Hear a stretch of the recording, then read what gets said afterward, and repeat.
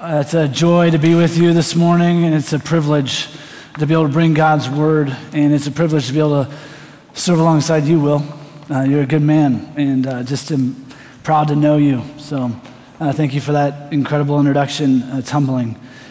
We've been in this incredible series that's been covering what we've been doing over the summer in our Grow workshops, this idea of learn and be and do. And if you look at this tree, you can see that, Pastor Kim, 2 weeks ago, she spoke on what it means to be rooted in Scripture. Jesus, what do you want me to learn from you? How important it is if we are to be a healthy tree that we have to be rooted in the soil of Scripture. And then Pastor Kara last week gave a beautiful invitation. This picture she painted of us being next to this river, that we get to be with God, to be filled up by the presence of God. In order for us to be a healthy tree, we have to experience both a good, nutrient-rich soil, but we also need to be next to that water, that wellspring of life. But if that tree doesn't have any fruit, it's not doing its job. So here we are today in the do. Jesus, what would you have me do? Now, we can't separate those three things. You can't separate learn from being from doing. They have to be interconnected. You need all three. It's vital for a healthy tree. But today, we're going to specifically focus on that doing component. Would you repeat after me? Faith without works is dead. Faith without works is dead. Our brother Bob Goff is an author. He wrote in his book, "Love is never stationary." In the end, love doesn't just keep thinking about it, keep planning for it. Simply put, love does. Love does. And with that, I'm just reminded of, just convicted, really. During the week, as I'm sitting with this scripture, I'm just like, wow. I'm reminded of how little I actually do for Jesus. I do a lot of stuff. Don't get me wrong, my schedule's really packed. My calendar is, blocked out in different segments. I got a to-do list. Are you guys just hanging out too? Do you guys just have a lot of time on your hands?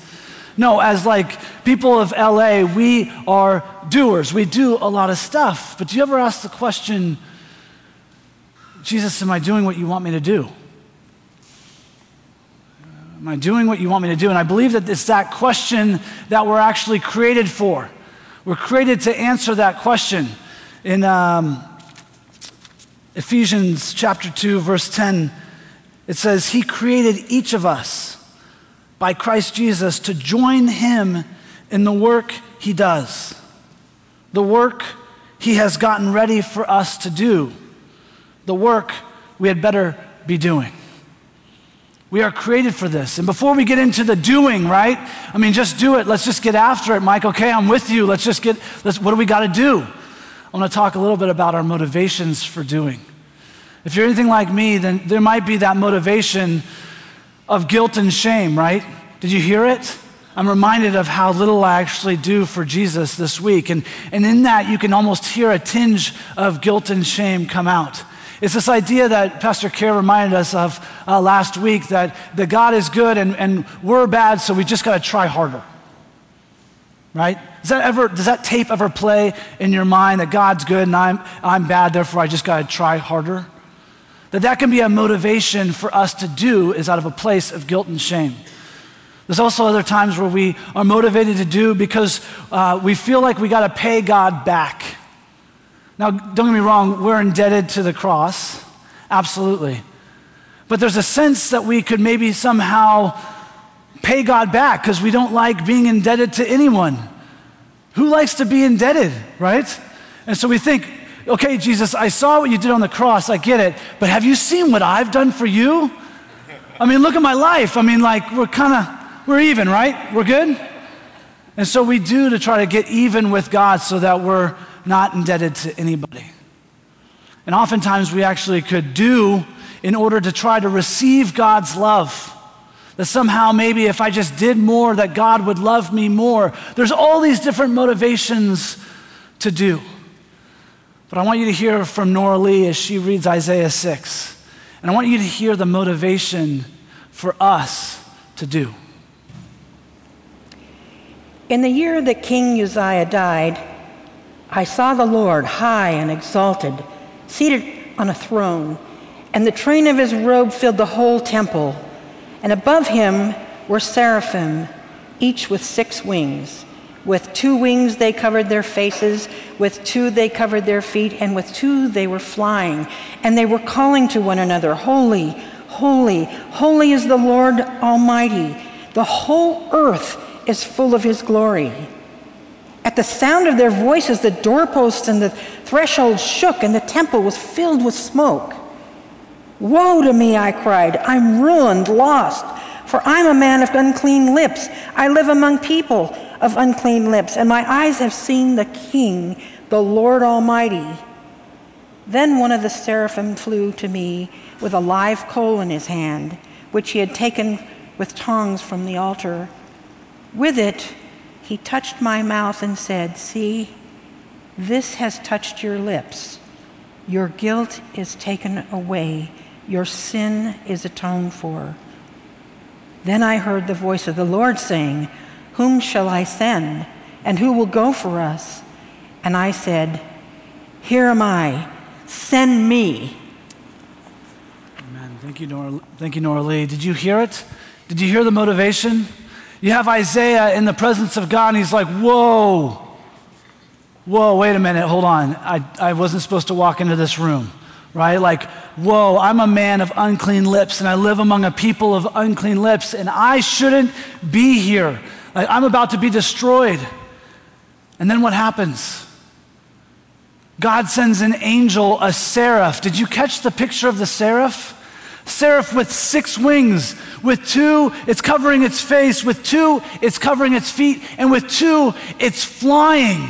And at the sound of the seraph's voice, the doorposts and thresholds, this sanctuary would shake. It would be filled with smoke. And it's that seraph that's crying out to God, Holy, holy, holy. You're holy. I'm telling you, if I'm in the presence of this seraph, I'd be like, yeah, no, I'm not supposed to be here. And it's that seraph that's going, no, God, you're holy. You're holy. No wonder Isaiah is like, I am broken. I'm a man of unclean lips. And could you imagine him doing out of that place? I got to somehow justify myself before God because I am a broken person. No, that's not what that passage says. It says that God came down, he sent a seraph down to touch his lips with a coal, and he says, do you see? Do you see that your guilt is taken away? Do you see that your sin has been atoned for?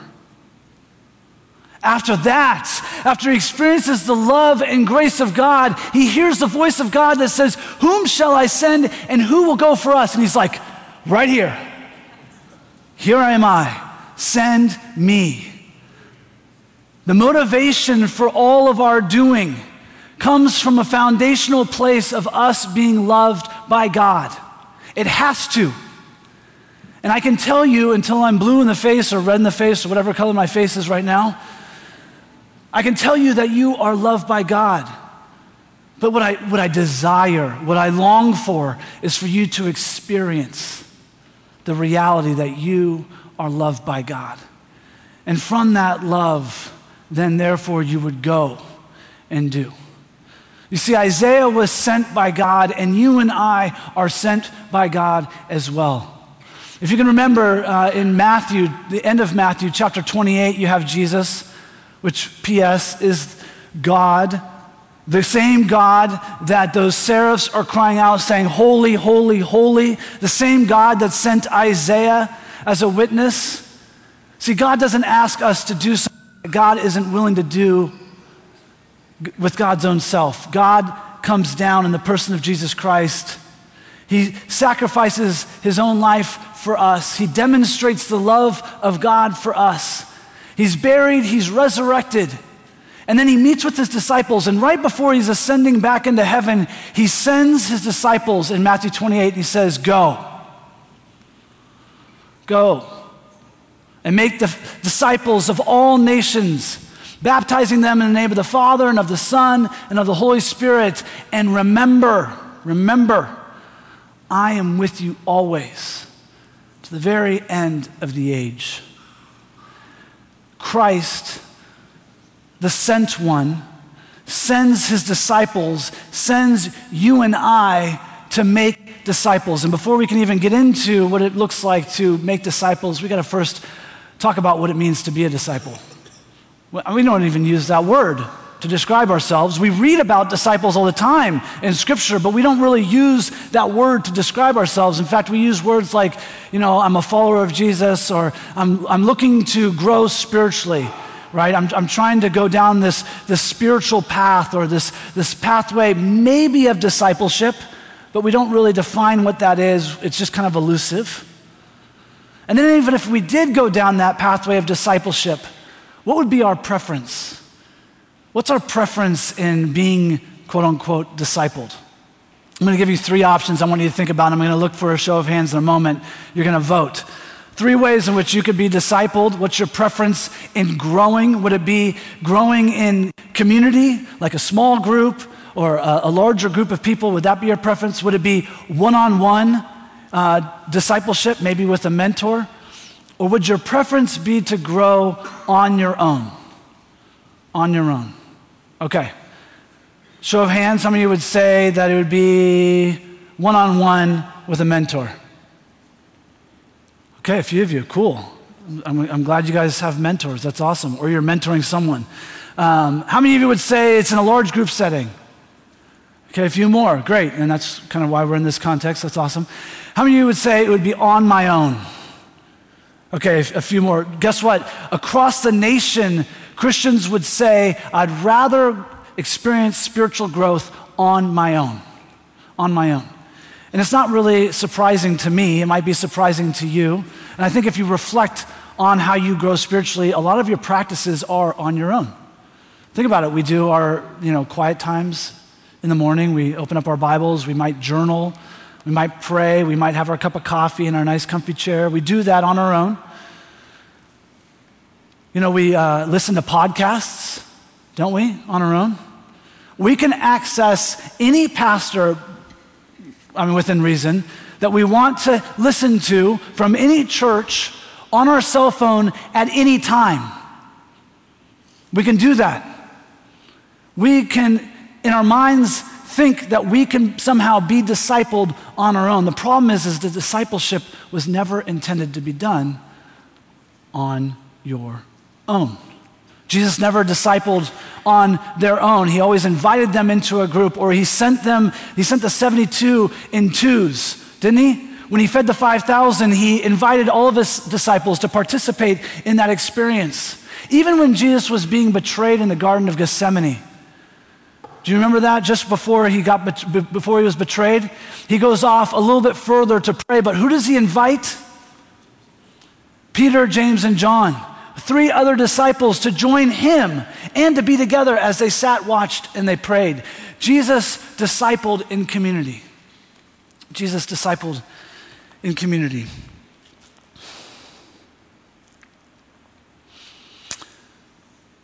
We're called to make disciples. We're also called as witnesses to do the work of witness. If you remember, in Acts, the very first chapter in Acts chapter 1. Jesus returns and he says, you will be my witnesses. You will receive, this is what he says. He says, you will receive power when the Holy Spirit comes upon you.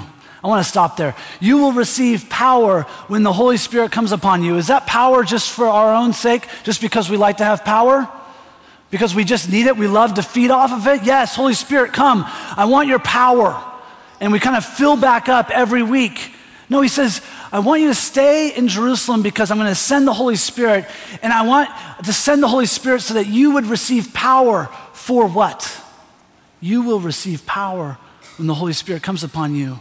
And you will be my witnesses in Jerusalem, in Judea, in Samaria, and to the very ends of the earth. Bel Air, he's calling us to be his witnesses in Bel Air, in Encino, in Westwood, in Thousand Oaks, Santa Clarita, Burbank, the very ends of the earth. Sorry, Long Beach. But it feels like it, doesn't it? Like if you're in traffic, you're like, oh my gosh, I'm at the end, there's nowhere else to go. You will be my witnesses, Jesus says. And when we hear this word witness, we can often think to ourselves like, well, I'm not qualified, right, Will? I mean, that's what, when you think about being sent by God to do something, it's like, well, I'm not qualified. I'm not a Billy Graham. I can't speak in front of thousands of people, right? I'm not able to put on what's that? Sorry. I'm not able to put together a Harvest Crusade. Haven't you guys went to the Harvest Crusade? Anyone? Have you ever been to that? Okay. I'm not able to do that. So I'm totally unqualified to witness. And it doesn't really matter, right? I mean, it doesn't really matter if I witness. I mean, who am I, right? But you do matter. You do matter. No one has your life but you. No one has your friends like you do. No one has your neighbors like you do. No one works or goes to school where you go to school. No one has your life but you. Your life matters. And part of our responsibility, part of our job, part of what we're commissioned to do is to be life givers to the people that we're in contact with.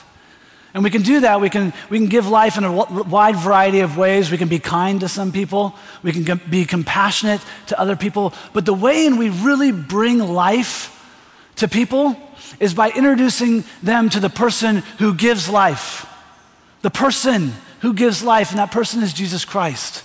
Everybody is looking for life. There's not one person that you're going to come in contact with that's not looking for life. And they might be looking for it in all these different ways, and your job, my job, is to introduce them to the life giver. That's what we get to do. That's what we get to do. Great, Mike. Sounds good. Love it. I have no clue how to do it. So thanks for that. That was really nice. I'll be going. All right, so I want to introduce you to a person. I want to introduce you to a person that this man is incredible. He's a mover. He's a shaker. He's a doer. He likes to get stuff done. Like he's kind of like an LA kind of person, right? He's one of us. He loves to do. And he heard the call of God, the whom shall I send, who will go for us? He's like, here I am, send me. And he goes, and he goes from Jerusalem to Judea into Samaria, and he's preaching the gospel, and he's witnessing, and people are coming to Christ. People are being healed. People are being revived and renewed. And then he hears the voice of the Lord say, go. Get up and go. So he got up and he went. And he went and he met another man, and this other man's incredible too. And he is a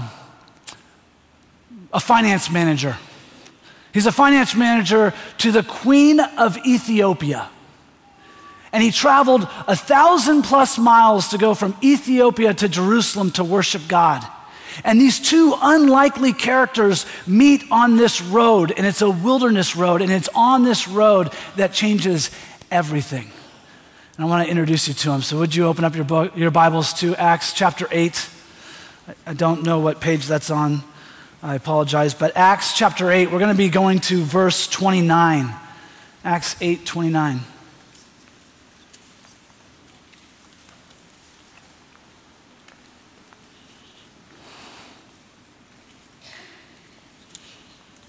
Acts 8:29. Then the Spirit said to Philip, go over to this chariot and join it. So Philip ran up to it and heard him reading the prophet Isaiah. He asked, do you understand what you are reading? And he replied, how can I, unless someone guides me? And he invited Philip to get in and sit beside him. Now the passage of scripture that he was reading was this: like a sheep, he was led to the slaughter, And like a lamb silent before its shearer, so he does not open his mouth. In his humiliation, justice was denied him. Who can describe his generation? For his life is taken away from the earth. And the eunuch asked Philip, about whom, may I ask you, does the prophet say this? About himself or about someone else? And then Philip began to speak, and starting with this scripture, he proclaimed to him the good news about Jesus. This is the word of the Lord. I love this passage. I love it. And I don't know if I'm going to be able to do it justice to actually communicate how much I love about this passage, but there's a number of things that I love about this passage, and there's three ways I wanted to just share it with you now. This passage, I love the description it gives for discipleship. Did you catch it? See, when Jesus invited his disciples to follow him, he didn't give him the top 10 questions that they needed to answer in order to join him, did they? No, he said, hey, you over there, I want you to follow me. And you, I want you to follow me. And you, follow me. And they did. They didn't have it all together. They didn't even have it all together after 3 years of living with this guy. So that's not the qualification. It's just that you would go and follow. And so here we go. Verse 29, the Spirit said to Philip, go over to the chariot and join it. So Philip ran to it. I love it. It's not just like, oh, that's a chariot, and just kind of casually goes. He runs. Imagine if you heard the Spirit of God say, hey, I want you to go to that person and speak to them. Well, I don't know. Is that really you, Jesus? Can you give me a sign? I don't know. Maybe I ate something bad. Is that really the voice of the Lord? No, Philip hears the voice of the Lord. He's so attuned to it, and he runs to it. And he's running alongside this chariot, and he's listening. He's listening to what the eunuch is reading. And the eunuch happens to be reading from Isaiah, which Philip happens to know. What a shocker. Incredible how God works, isn't it? And so he's running alongside, listening, and he asks a good question. Do you understand what it is that you're reading? Simple question. And he gets a profound answer. How can I unless someone is there to guide me? Do you see the discipleship that's taking place? Philip doesn't say, well, let me in, let me get into your ride. He's like, no, actually, the eunuch invited him into his life, and Philip gets in and leads him. That's what I'm talking about with discipleship. Discipleship is on this journey that we're going, and you walk alongside someone, you listen to them, you ask good questions, right? You wait for them to invite you in deeper into their life, and you go there. You got to get in. You guide them, but I love also how this passage describes witness. Did you catch it? Acts chapter 8, verse 34.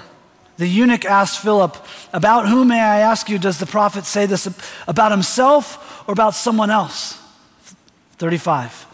Then Philip began to speak, and starting with this scripture, he proclaimed to him the good news about Jesus. He starts where the man is, right? He meets him where he is. He doesn't have this expectation that he should be further along than he already is. He says, no, I will meet you where you are, but I'm going to guide you. I'm going to tell you about this person that you're longing to meet, this life giver, this person who's named Jesus Christ. And that's what he does. That's what we do. Does that seem doable? Or is that no, that's too much. Can't do it. I'm serious. Can we do this? I think we can. I think we are actually qualified. I think that we're empowered to do this. I don't think it's too hard to do it. We have to listen. We have to ask good questions. Oh, wait. How many of us are good question askers? Oh, we love to speak, don't we? Don't we just love to listen until we're like, me, right? I want to tell you, no, we have to be good question askers, and only 5 of us raised our hands. I think my Grow workshop is going to be packed in the fall, Because we're going to be talking about that. What does it look like for us to ask good questions to one another? We have to be good question askers. We have to be good listeners. And then we're invited in, and then we lead them to the person of Jesus Christ. We can do this. I love it. I love how it describes disciple making. I love how it describes witness. And I love what it describes about what Jesus came to do. Jesus in Luke chapter 19, verse 10 says, and you've heard this, the Son of Man came to seek and to save that which was lost. That word save in Luke 19:10 is the word sozo. Let me hear you say sozo. Okay, some of you guys took my workshop and you guys were already like sozo. That's awesome. Sozo is that word that we use to translate save. But in Luke and in Acts, it's used to describe a whole host of different things. It's used to describe healing, it's to restoration, reconciliation, forgiveness, being brought in, all these different ways. That word sozo is used to describe what we are describing when we say saved. See, saved is, yes, Jesus died on the cross for our sins and we have life with him everlasting. That's true. And Jesus came to do that, but Jesus came to seek and to sozo the lost. He came to do that and so much more. And it's that we're invited to participate in. We're not invited to participate in the crucifixion. We can't, that's been done. But we're invited to participate in the sozo work of Christ. And I want you to see it here. Acts 8, verse 36. As they were going along the road, they came to some water, and the eunuch said, "Look, here is water. What is to prevent me from being baptized?" And he commanded the chariot to stop, and both of them, Philip and the eunuch, went down into the water, and Philip baptized him. Sozo. The man placed faith and trust in Jesus Christ, and he's baptized. He's saved, right? But there's so much more that's taking place in this text that if you just do a cursory read of it, you won't catch it. What was this man's name that Philip was engaged with? What was his name? Anyone catch it? We know it was Philip, right? It says so 6 times, but what's this guy's name? Doesn't say, does it? He's known simply as a eunuch. As a eunuch. A eunuch who traveled 1,000+ miles to worship God in the temple. A eunuch who was humiliated and rejected, never allowed in. How do I know that? Deuteronomy 23. I'm not going to read it, but I want you to read it. Deuteronomy 23 clearly states that this man would have never been allowed into the temple. Talk about humiliation. Talk about rejection.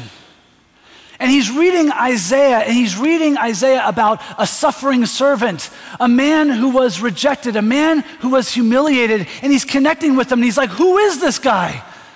Is it this Isaiah character, or is it someone else?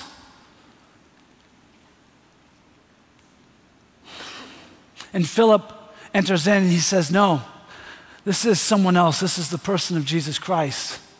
And you thought you were being rejected by God, but in fact, God's been pursuing you. He's pursuing you through me. See, in the temple, you would have had it read, "You're not allowed in." But the Holy Spirit had something quite different to say. See, the temple thought that they had the full control over the Holy Spirit. They were like the umbilical cord to God, that all the good things, all the nutrients that could come from God would come through the temple. And the Holy Spirit says, no. I want you to see what I'm doing. I am pursuing people. The least likely people that you think I'd pursue, I'm pursuing them. The book of John, in the book of Luke, before Luke 19:10, Jesus tells us what he came to do. He opens the scroll in the synagogue and he says, I gotta get there, Luke chapter 4, verses 18 through 21. The Spirit of the Lord is upon me because he's anointed me to bring good news to the poor. He has sent me to proclaim release to the captives and recovery of sight to the blind, to let the oppressed go free, to proclaim the year of the Lord's favor. That's what Christ came to do. Jesus came to seek and to sozo the lost. He came to reconcile those who were separated, to heal those that were broken, to bring in those who were pushed out. And he invites you and I to participate in this sozo work, right? 2 Corinthians, isn't that what we read from earlier? 2 Corinthians says that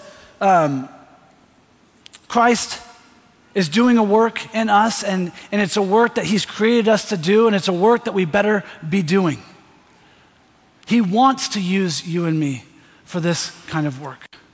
Church, I believe that we're called. I believe that we are commissioned.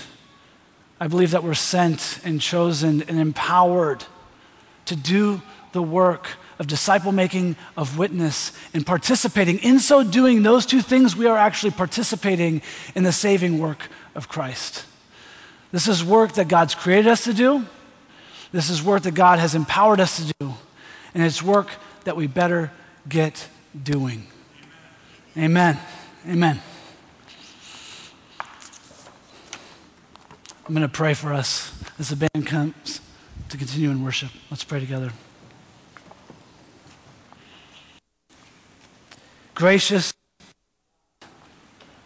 almighty God, holy, holy, holy God, we thank you for the love that you've demonstrated to us and the invitation that you would invite us to participate with you, that you would call us to participate in the work that you desire to do in and through us for the revival and renewal of all things, of all people. God, I'm humbled. It's a privilege that you would choose to use us. And God, as we experience your love, would that love sink deep, deep inside of us? And from that place of being loved, might we say back to you, here am I, send me, Lord. Give us the courage. We want to be your disciples. We want to do what it is that you would have us do. Not for our glory, not for our praise, but for your glory, Jesus. We pray these things. Amen.